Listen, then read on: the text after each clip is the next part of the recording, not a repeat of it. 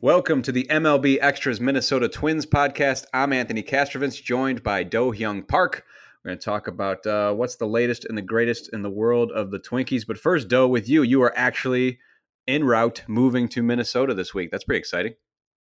It's exciting, and I'm really glad that my life is finally going to settle down a bit between being in Korea and the winter meetings and on Pacific time and having to work on a team that's in the central time zone. My body, I don't think, knows what time zone it's been in for about a month now. So it's going to be good to finally get a little bit more stability in that life, at least.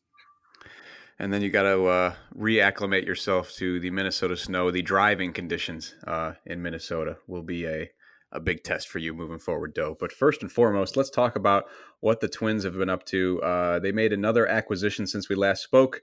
They added free agent reliever Blake Parker to a 1-year, $3.2 million contract. What does Parker bring to this bullpen? Yeah, so Blake Parker is another one of these low-risk, high-ceiling signings that the Twins have been bringing in this offseason. You know, they did that with Jonathan Schoop, obviously on the hitting side. And what Blake Parker brings to the table, he's one season removed, at least from a stellar breakout 2017 with the Angels, 2.54 ERA and 86 strikeouts in 67 and a third innings. And he regressed a little bit in 2018, both via the counting stats and via the underlying peripherals. The fastball slowed down a bit. Strikeout rate went down. Velocity, everything was getting hit a little harder off of him. But still, that potential that he showed in 2017 was there. That big splitter is his out pitch. It's generated 43% of swings and misses since StatCast started tracking in 2015. Fourth highest among pitchers that have gotten at least 400 swings on splitters in that time. So he's a guy that can miss bats. And frankly, the Twins have been looking to address kind of this back end of their bullpen for a while. Not much experience back there, especially when it comes to the late innings. And the Twins do feel got a couple guys that can, for in-house options that can fit into that mix. Blake Parker probably not going to be that marquee experienced closer that a lot of Twins fans were hoping for, but he does have a little closing experience as of late. And he might not necessarily be the guy to slot into that closer role right now. But if the Twins can't get another big bullpen, more experienced bullpen arm before the offseason's up, he could get some consideration there too.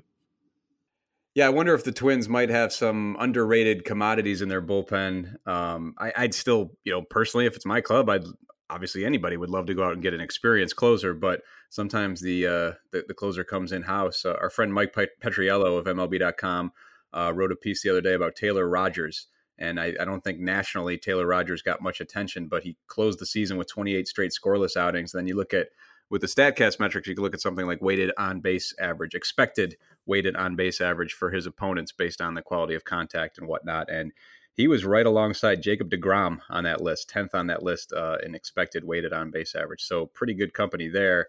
And, maybe the Twins, as you said, identifying some peripherals with Parker, maybe they find some, diamond in the rough, so to speak. Yeah, absolutely. I think that's what they got out of Taylor Rogers. I think it was a huge breakout second half that, was a welcome sign for a lot of Twins fans. I think the Twins are also hoping that Trevor May is another one of those arms that they hope can take one of those bigger steps forward next year. And he's also an in-house. He could also he has the stuff to be an in-house candidate for the closer role, to be sure. He's a converted starter coming off the Tommy John surgery at the midpoint of last season. He decided, okay, he talked to the front office. He said, okay, we're going to switch May to being a reliever full-time. They're going to stop trying him out as a starter and maybe moving him to the bullpen. He moved around a fair bit at the start of his career, but now that he's settling into the bullpen, he really hit his groove there toward the end of the season, and he's somebody the Twins really hope can take that step forward a la Taylor Rogers next season. Obviously, Trevor Hildenberger has shown flashes over the last few seasons, and the Twins are hoping he can put together a full season as well.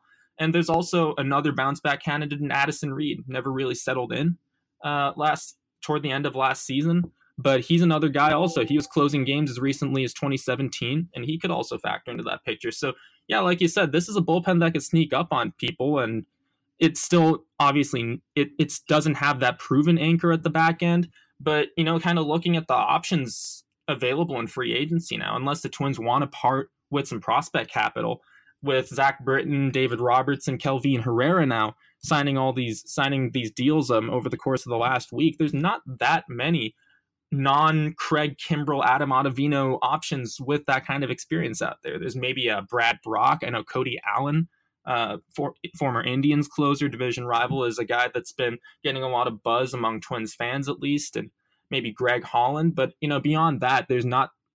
I know Twins fans have been clamoring for, okay, we need this lockdown closer, but the market out there is just not really favorable to that kind of outlook right now, I don't think.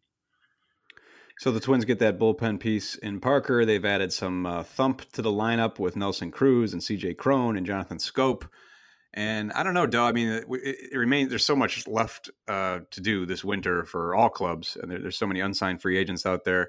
And it remains to be seen what the Indians do in terms of actual improvements. We've seen they've made a lot of trades, but most of that was geared towards saving some money. So we'll see what they do with that money. But it's not a stretch for me anymore to see the Twins as perhaps a contender in this division. And the White Sox, of course, are making some moves as well. And it just seems like the scope of this division is changing a little bit. Oh, absolutely. And that's something that Nelson Cruz said when he was on the conference call when he was introduced to Twins media as well. He was talking about, the Twins, he was convinced that the Twins can have a winner here. And, he was interviewed on MLB Network this morning. He said, this team should be in the playoffs. And so I think that's really the expectation. And you look at the moves with Schoop and Cron and Cruz this offseason, it certainly looks like the Twins are gearing up to contend in 2019, not necessarily for the long term with all these short-term contracts. But yeah, like you said, Cleveland's still in a state of flux. Chicago's getting antsy, but it remains to be seen whether they can actually land Machado or Harper. Even with the amount of Machado friends and compatriots they're trying to fill their lineup with right now, it seems. And so the Twins could make noise. It just depends again on kind of the continued progression of these young players, the young core that the Twins hoped would catapult them into contention. But obviously with the inconsistency from Buxton and Sano and maybe the lack of progression that they would have wanted, the lack of maybe a bigger step forward that they would have wanted from Max Kepler, because that's still uncertain. There's still so much variance, I think, in what the Twins' outlook could be for 2019, depending on how the offseason goes, obviously, for Sano and Buxton, and whether they can, again, take that step forward next year, which is, I think, a refrain that's been said in the Twin Cities for the last few years now. But I think especially with the fresh start with Rocco Baldelli, with these new acquisitions, I think there's a hope around the Twin Cities that this might be the year. Doe, let's take a tweet from your inbox, or from your notifications, I should say. Johnny Ash 11 asks, is a Jose Barrios extension possible before the season starts? What do you think?